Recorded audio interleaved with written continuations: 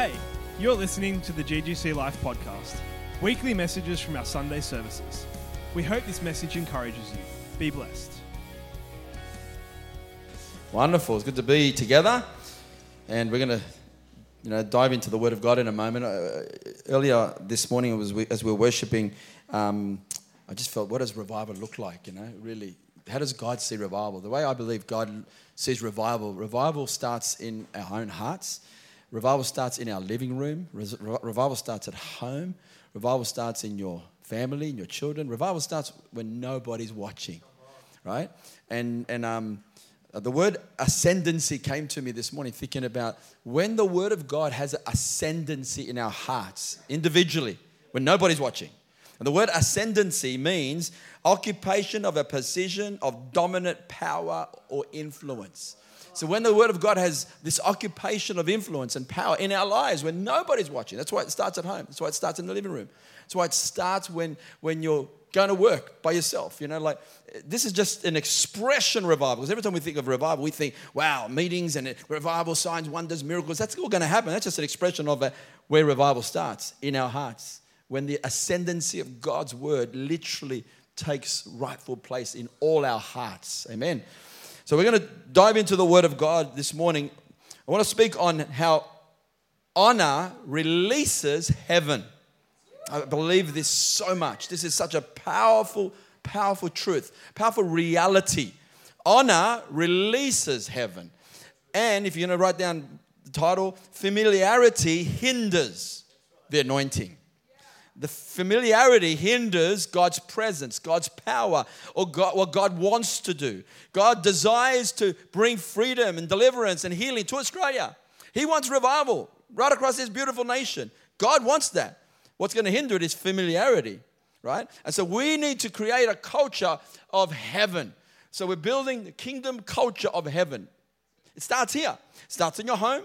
It starts in your own life. And we live it. And then the world's going to see and go, wow. And we'll dive into it. You know what I mean by it in a moment. What does the word honor mean? When you look it up in the dictionary, many different definitions. Some people say it's a high respect or great esteem. It's distinction or privilege or glory or tribute. Kudos. Who uses the word kudos these days? It speaks of holding someone in great respect, having a great regard of someone, admiring. For me, my understanding of honor, my deepest definition from the Word of God, I think it means value. So the word in the Greek, we use this word time, T-I-M-E. I'm sure you don't say it that way. Time, I don't know, I'm not a Greek, but time, it means value. To value someone or something highly means you honor them. And the first commandment that God gave us was to honor your parents. And the promise with that is that it will go well with you, that you'll live a long life and it will go well with you. There's something powerful about honor. Yet the culture of this world does the opposite. One of the traits that Paul says in the last days, be perilous times, will be this, thankless, this, and he said, disobedient to parents. Why is that? A lack of honor in our culture. We trash parents. We joke about parents, and we can say it online. We can say it to their face, and people laugh and think it's humor. Because we don't understand honor. We haven't grown up with honor. We don't understand it. And I think, well, where does honor come from? This value. Where does it come from? It comes from God the Father, right? When you look at a word, I've done a study of the word honor in the Bible, and it speaks of glory and honor surround your throne. It speaks a lot about glory and honor is of you, and it belongs to you, and it's God. So glory and honor comes from God. He's honorable, right? And then in Psalms 8, it says that God made us in His image and His likeness, and He says that God clothed or crowned man with glory and honor. So He's clothed us with glory and honor. But remember, we lost the presence of God. We were separated from God, so we lost the honor. We lost our value. That's the biggest thing that took place. We lost our value. Even though God clothed us with glory and honor, we lost that value. So where does it come from? It comes from God. Being restored in a love relationship with God, we are restored to the value. Think about it. If you don't get this revelation from God, when we realize how much He values us and honors us, that God highly esteems every one of you. He values you so highly. Think about how much He values. When we go to heaven, when this is all over, when we die, eventually breathe our last breath and we go to heaven, you're going to go, oh my goodness, I missed out. I really believe we're going to go, oh Lord, if I only knew what I know now, I would have lived completely different.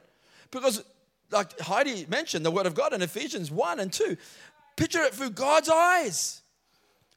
Really, really believe what I'm about to tell you. Not just, it's a good preach, it's a good message, it's a good truth, yeah, it's in the Bible. Really believe that God honored you because when He sent His Son, Jesus, die on the cross, Jesus didn't die for Himself. He died to bring value back to you. He died to bring us back to Him. So when we talk about, He defeated death, a beautiful song, there's no rival and none can rival Jesus, and he's raised from the dead and He's seated at the right hand of God, 100% true. But Ephesians 2 says, you who were dead in your sins, He made alive with Christ and seated us with Christ in heavenly places. So God has valued you and highly honored you to the point where He seated us to the highest place in the universe at the right hand of God. That's how much He's valued you. Now, when you believe that, and I believe that, I'm going to feel honored. See, I can't give what I don't have. I have to believe that I'm honored by God. That's where it starts. I have a relationship with God. He's restored me to Himself. And now He's given me the highest place. He sat us down in heavenly places with Christ. What Christ has, I have. He's the head. We're the body. We've got to be living together. You can't have a headless body. We're joined. He who is joined to the Lord is one spirit with the Lord. We are joint heirs with Christ. So the position that Christ has, you have. He actually honors you. That boggles me at my mind. My brain still, I've been walking with this for 30 years. I'm still going, my Lord, do I really believe my value comes from God? Because if I do, I'm going to have a sense of value as a son and a daughter. When I have value, I can give value. I can give honor to other people. Jesus rebuked the Pharisees and rebuked the religious leaders and says, how can you believe when you seek the honor from man and you don't seek the honor that only comes from God? You're supposed to seek the honor comes from God, but when you seek it from man, see, honor is an interesting thing. You can't seek it from each other. You can give it to each other, but you can't seek it. So you can receive it from God and you get this honor, this value, that how much He loves you. I'm valued, I'm special, I'm honored by God. Now that I got it, I can give away honor. But if I look for it, isn't it? It's like love. If I look for love, I miss it. When I know that I'm loved, I give love away. It's a powerful key, I'm telling you. This is so vital because it comes out of your relationship with God. You can't get it any other way. The moment you and I try to get it another way, you short-circuit the whole process of God. And it short-circuits. It won't work when we seek honor from each other. Jesus says, how can you believe when you seek honor from each other and don't seek the honor that only comes from God? See, this beautiful, again, value. God, you valued me. Take it personal. Put yourself in that revelation.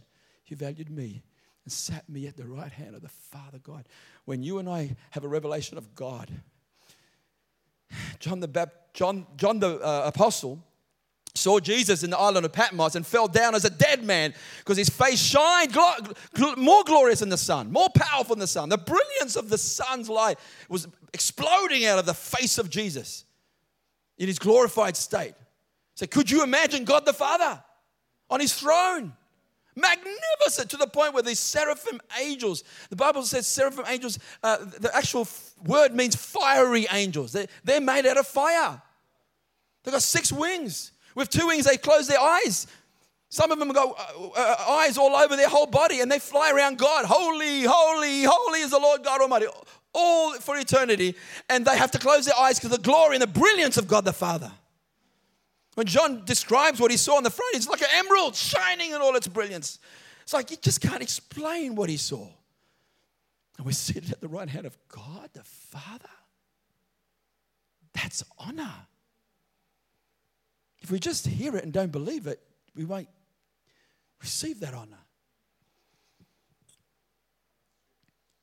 Luke chapter 4 gives us something very interesting. This is Jesus, The very words of Jesus. And this happened to Jesus. You know the story, but let's read it. I want to read the context so we get the picture of what's actually happening. Jesus has been preaching all around the place. He's actually been to Capernaum and did great miracles there. So it's a town not far away. And now he's gone to Nazareth. Look at this. Then Jesus returned in the power of the Spirit to Galilee, and news of him went out throughout all surrounding region. Everybody's hearing of his fame and all that's happening. He taught in their synagogues, being glorified by all. Everybody, think about that. He's being glorified by all. Everywhere he goes, he's being glorified. They're accepting him as the Messiah, the Son of the living God, the prophet from Nazareth. He's doing great miracles, signs and wonders. So he came to Nazareth, where he had been brought up. Make sure that the Bible writes that because he wants you to know that. The Bible wants us to know, or God wants us to know, this is where he was brought up. Now, this is where Jesus was playing down the street with all the other brothers and sisters, all the other cousins and all the other friends in the town of Nazareth. And as his custom was, he went into the synagogue on the Sabbath day and stood up to read. And he was handed the book of the prophet Isaiah. And when he had opened the book, he found the place where it was written. Now, this is Jesus, the Son of God. So it's not gutsy because he's just reality and identity, but this is his hometown. And he reads this portion of scripture from Isaiah. Think about this, how he read it and what was happening to the atmosphere of the people. The Spirit of the Lord is upon me because he has anointed me to preach the gospel to the poor. He has sent me to heal the brokenhearted, to proclaim liberty to the captives and recovering of sight to the blind, to set at liberty those that are oppressed, to proclaim the acceptable year of the Lord. He reads that out loud.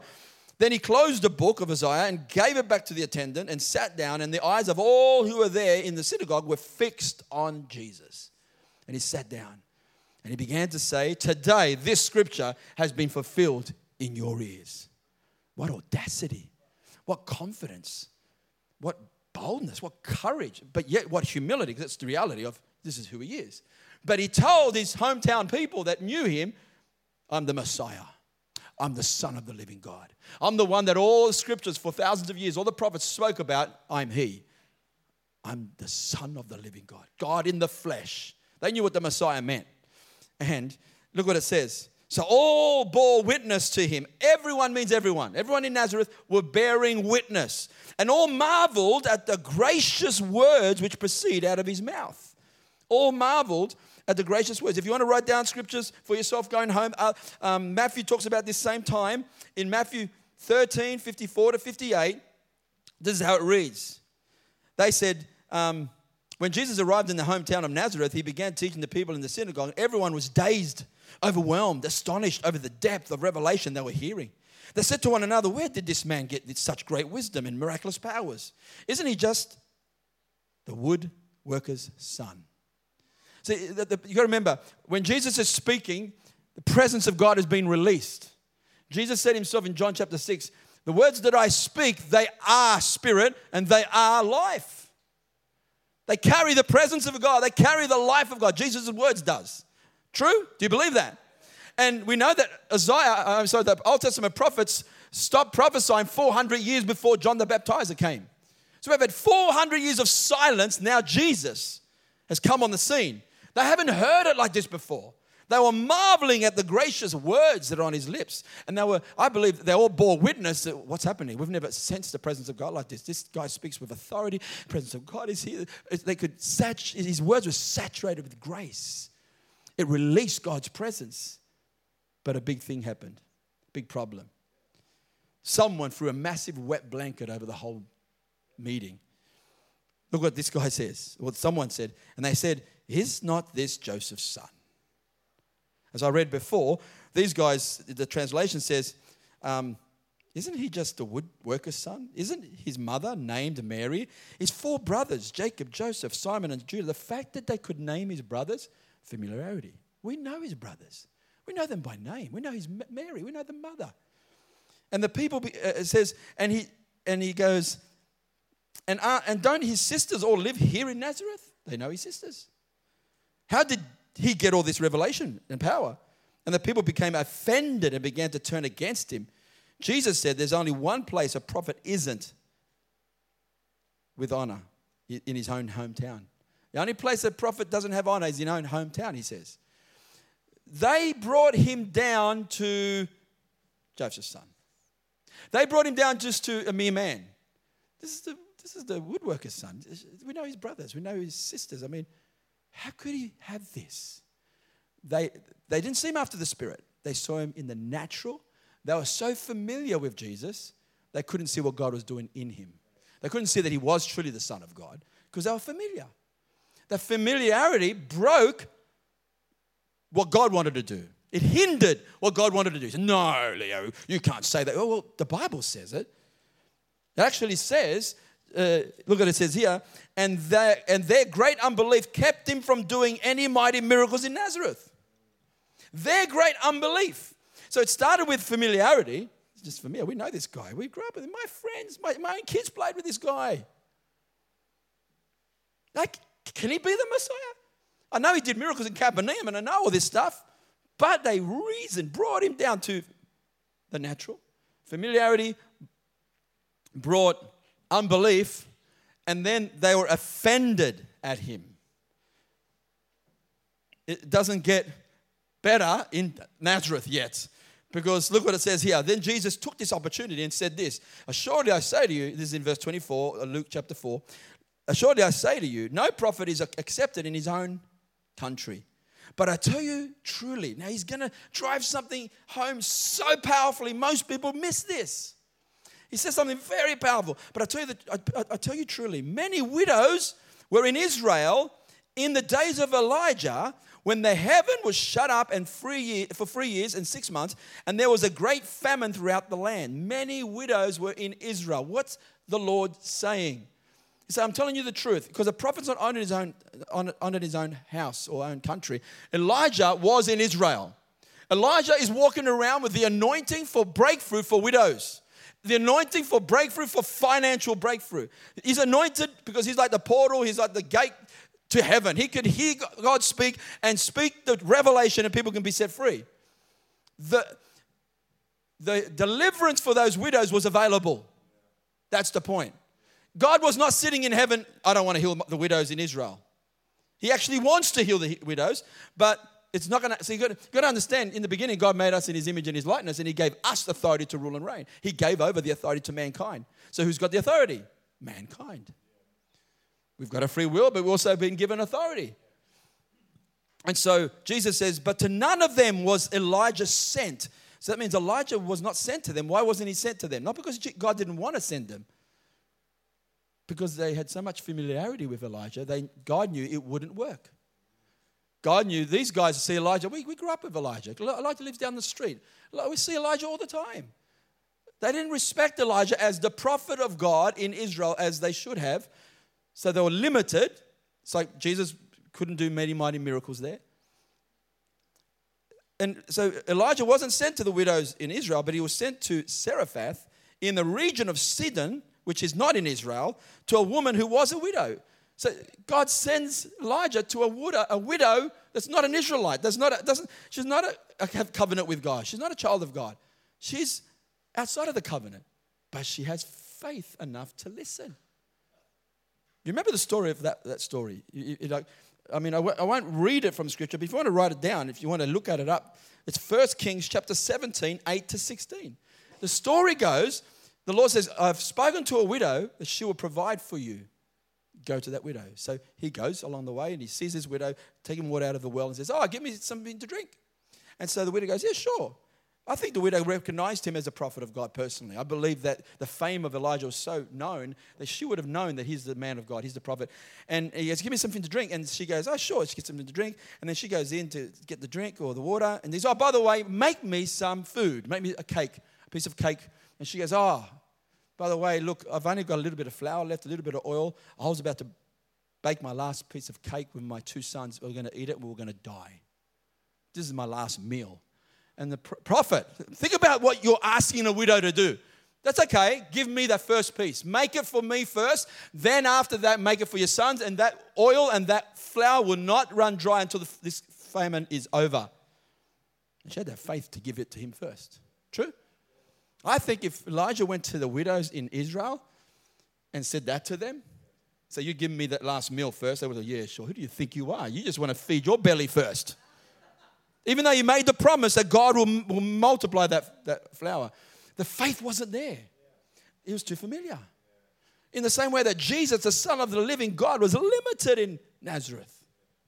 You know, Jesus was given the Spirit without measure. That's what the Bible says. Without measure. There was no measure of the Spirit of God upon Jesus. And yet it was limited because people looked at him as just a carpenter's son. Familiarity. I want to show us how we can do this, how we end up doing this to each other. You'll see in a moment. We've got to be careful. Look what it says. And Jesus drives this point home again. He goes, and many lepers were in Israel in the time of Elijah, the prophet. And none of them was cleansed except Naaman the Syrian. Not that God didn't want to cleanse the lepers. He did. But they were too familiar with Elijah. And Naaman, who's a general of the enemy's army. Syria was the enemy of Israel. They raided Israel and took a slave girl from Israel, a Jewish lady, young lady, and she's the one that told Naaman, she must have loved them and said, hey, do you know there's a prophet in Israel that could heal you of your leprosy? And he goes, what, are you serious? He goes to the king and says, I want to go to this prophet. He had so much faith. But you know the story, he had so much, he had an expectation when he got gold and silver and camels and laden with cloves and he wanted to give a gift. He's thinking worldly, I'm going to give a gift and surely then he'll give me this healing. And he goes there and he has an expectation of how it's going to happen. We all have an expectation of how God's going to move in our life, in our meetings, in our connect groups, in our church. We just have an expectation. In our business, in our marketplace, God's going to move this way. We all have some sort of expectation. It's good to have an expectation. He had an expectation. Surely the man of God will come out of the house, pray some powerful prayer, and declare and touch the body and heal me. But what did he do? Elijah didn't even come out of the house. Sent a servant, said, tell him to wash in this Jordan River, which is much dirtier than the ones in Damascus. 7 times, dip 7 times, your flesh will be like babies. And he got angry. He even says, he thought surely he was going to do such and such, expectation. Got upset, angry. And eventually, the story, you got to read it. The story goes, it's in 2 Kings chapter 5, verse 1 to 19.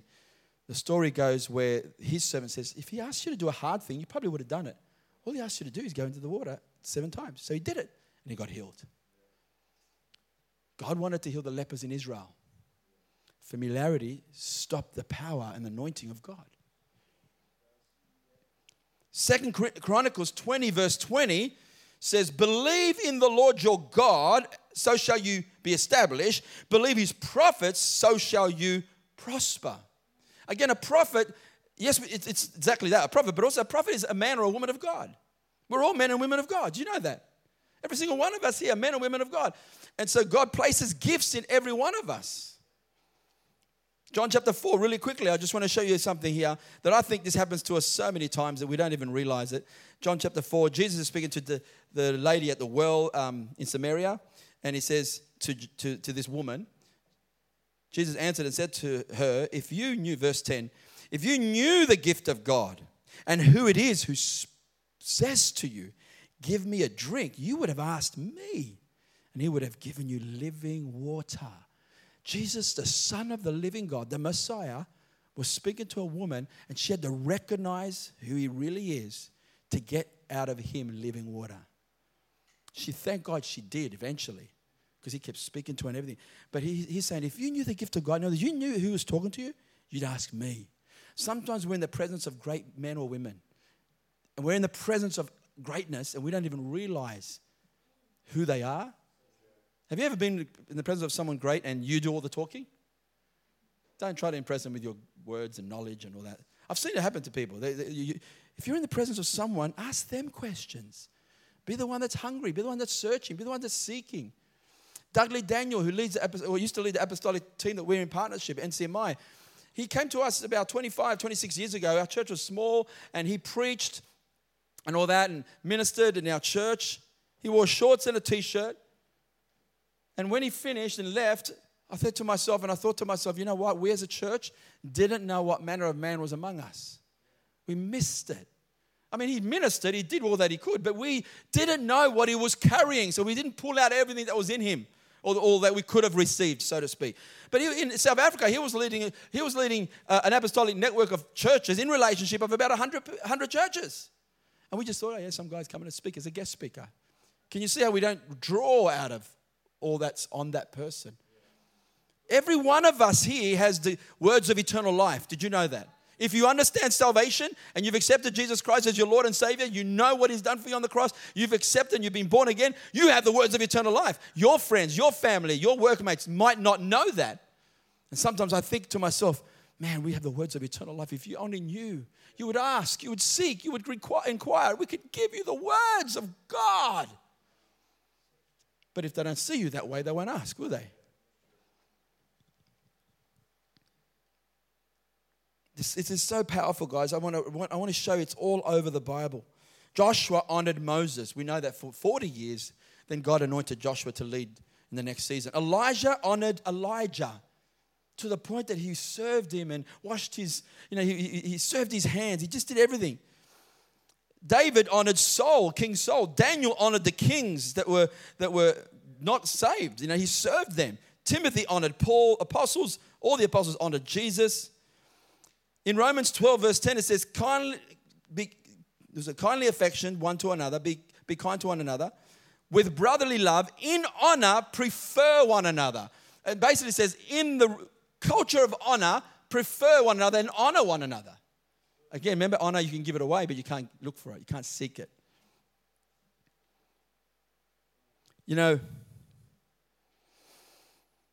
When I was young, I was learning some of these things, and I was talking about last week how I fell into, if you remember, I fell into negativity, I fell into criticism, I fell into judgmental attitude, and I got really, really negative to the point where I couldn't see anything good in the church anymore. I literally just saw all the bad. And the enemy tricked me through a lot. I was a prayer and intercessor, and I prayed a lot. So God started to show you what you need to pray for. He shows you what you should pray for. But out of my insecurity, I started to say, hey, guys, we should be praying. We should do this. And you know what's wrong with the church? This. And I started unconsciously put everyone down and everything down and leadership down. And I just spoke. I felt so bad that I just got negative. It's really bad. And when God, through His loving grace, I got corrected a couple of times, I got into a place where I thought, God, if what I'm doing is wrong, I'm not going to be negative ever again. I'm not going to be critical ever again. I'm going to stop it now. I made this strong decision that I'm not going to do it. And then a few months later, God showed me some deep revelation about honoring, about what I sow, you shall reap.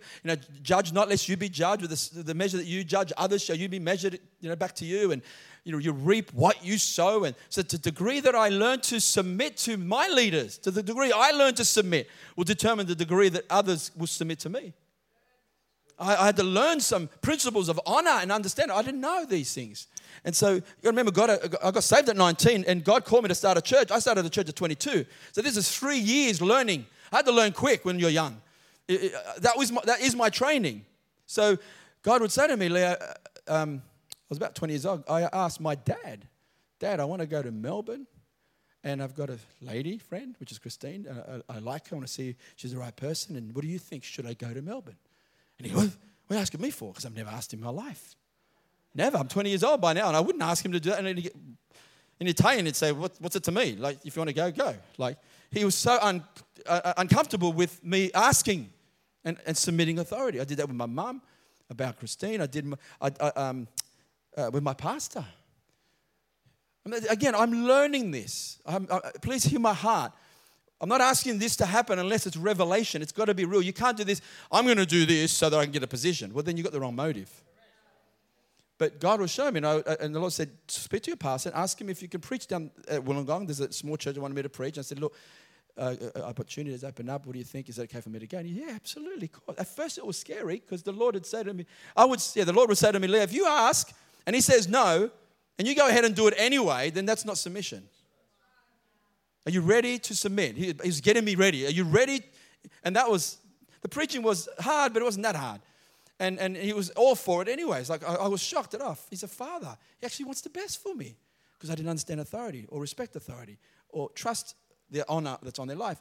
And so one time, the Lord opened up 2RDJ to us. I'm like 20 years old to preach the gospel on radio for a whole year. But the Lord said, ask your pastor for permission, that if it's okay. I was so scared. That probably was a hard one because I thought, what happens if he says no? The opportunity to preach on radio. I was so zealous and young. Man, this is going to be amazing. On radio. Me on radio. No way. I was like, that's how I felt. I'm trying to show you how I felt. And the Lord said, but if he says no, you got to obey. Don't go ahead and do it anyway. So when I asked him, he was so for it. He goes, wow, that's awesome. We don't want to hinder your ministry. And he gave me a $400 check to pay for the radio. And he was just all for it. I go, he's teaching me something. Teaching me to honor. Teaching me to understand what it looks like, what honor should look like.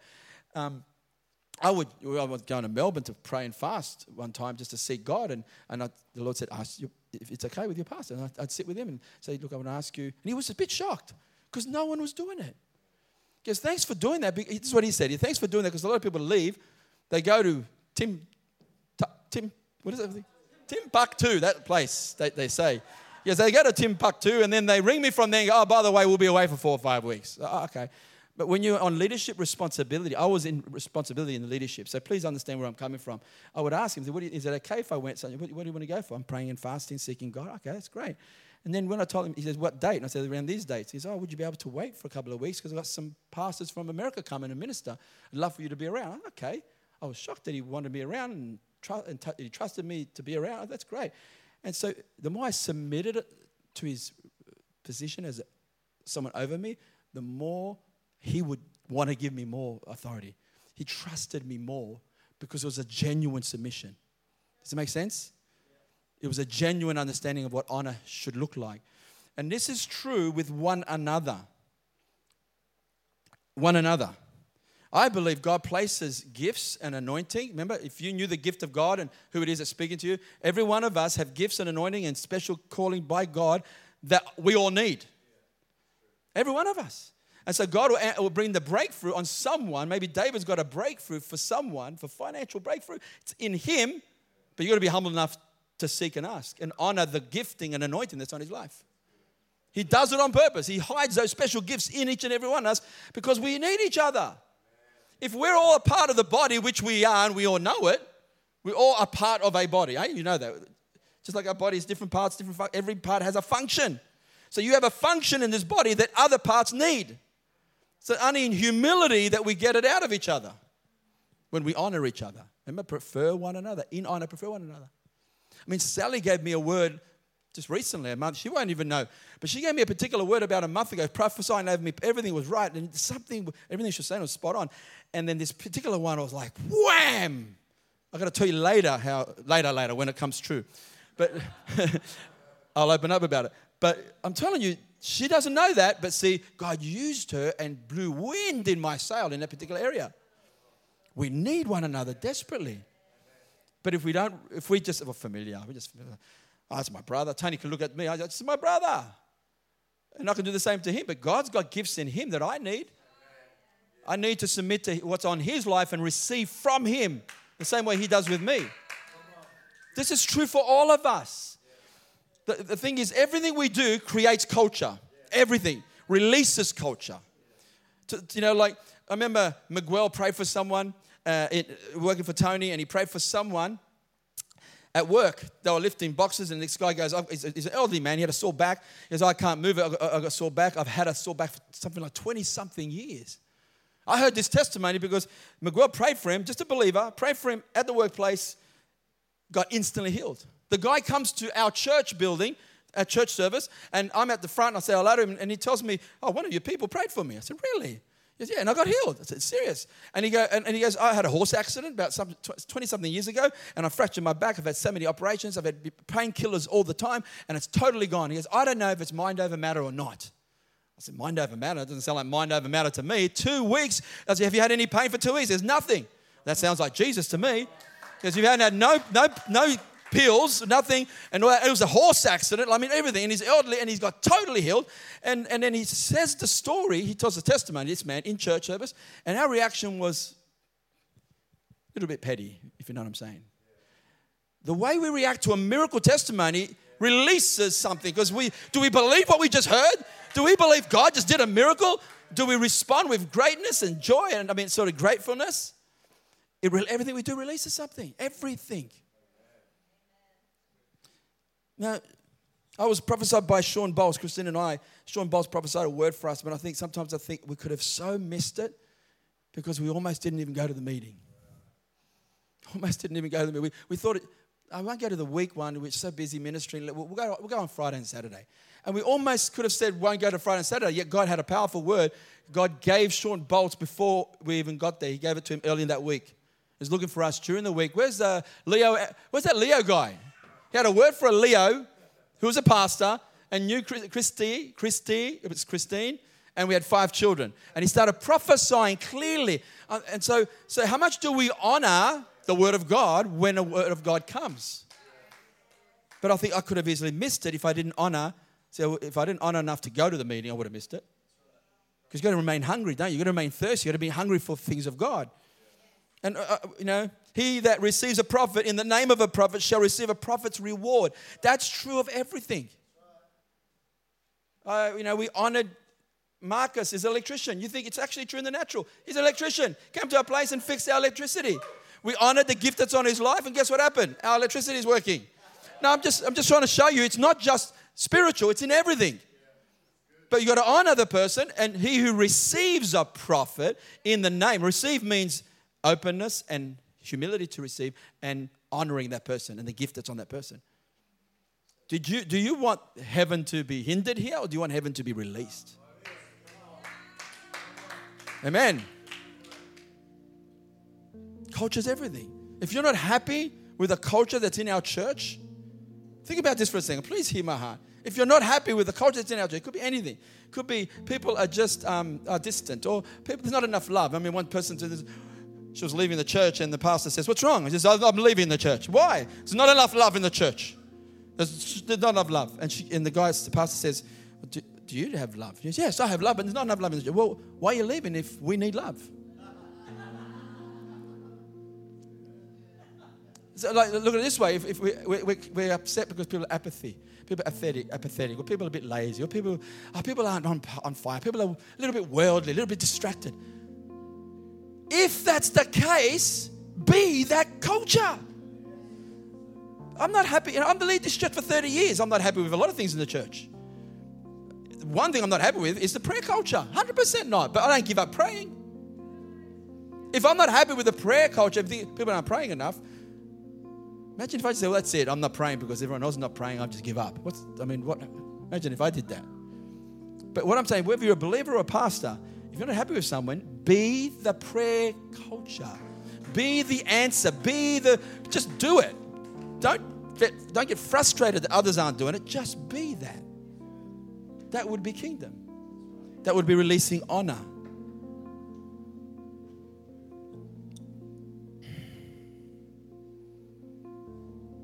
We've been submitting to an apostolic team for 25, 26 years, and I believe it's helped us understand the blueprint of church, the Bible way. It's kept us sane. It's protected us from burnout. It's helped us build the Bible way. I can't explain any other way, but for a relationship, because we submit to the gifts on their life. That's true of any translocal gifts. The fact that we've been in some sort of relationship with Bethel Church because of the school that we hold.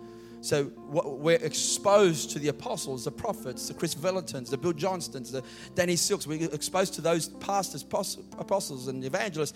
And through the school and through us receiving from them, we receive what's on their life. And we get the DNA of what's on their life. Does that make sense? But we have to honor them. To the degree we listen, receive, and apply the word, we're honoring the gift that's on their life. Bill Johnson, his story was just, I heard it recently, he said something about I'll cut it down short, but he was gracious and generous for 27 years of his life. They never gave less than 20% of their income. He never had a struggle with giving because all his life from a childhood he just gave all the time. But they never had massive breakthrough. And then one day the Holy Spirit said to him, just a couple that's in their church, not apostles, not prophets, not pastors, they weren't full-time ministers, they were anointed for business. And everything they touched went to gold in the business world, market world. And the Holy Spirit said, get them to pray for you. Just lay hands on you. Nothing powerful happened. Like they didn't shake, rattle, roll and receive something. It was just a simple prayer. Everything changed after that. That's his testimony. And everything changed from that moment because they honored what was on their life. I'm trying to help us see. Let's walk in humility. Let's realize that God's placed gifts and abilities. And I believe sometimes the very breakthrough you need is in your brother and sister. And you need to honor them and really and pull it out of them. Don't be familiar. It's so easy. We are familia. In Italian, familia means family. We are familia. You know, we're the real familia. And God the Father is our God. But don't be familiar with our familia.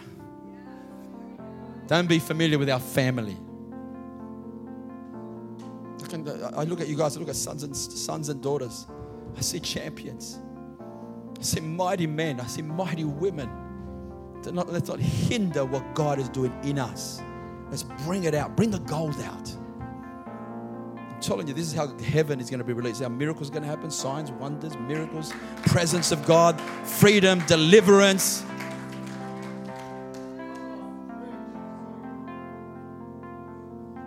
Biggest thing I could say is, let's be the culture.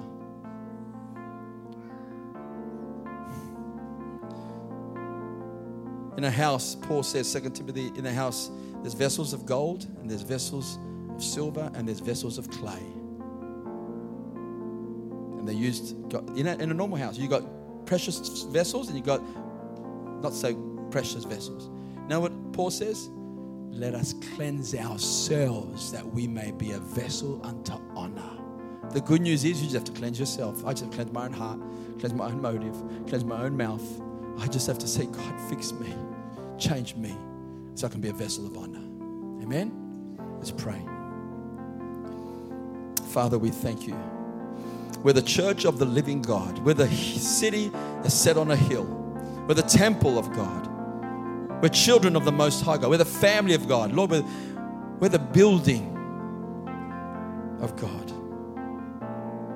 Lord, we thank you that you use us as the gateway to heaven, the portal to heaven, because we're citizens of heaven already.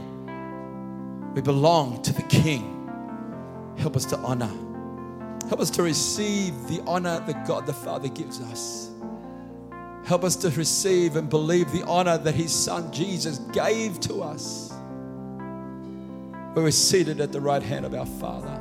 And Lord, because we receive this value, this honor, this position that God gives us, we honor each other. We freely give it away, Lord. We love you, Father. Let us be a family that demonstrates what it's like to live in heaven. We pray for this. Do it in our lives. Do it in our hearts.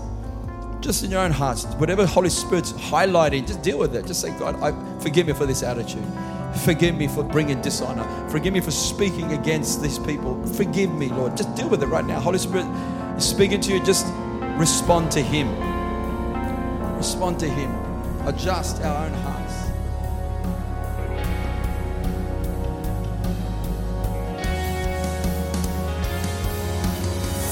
You've been listening to the GGC Life podcast.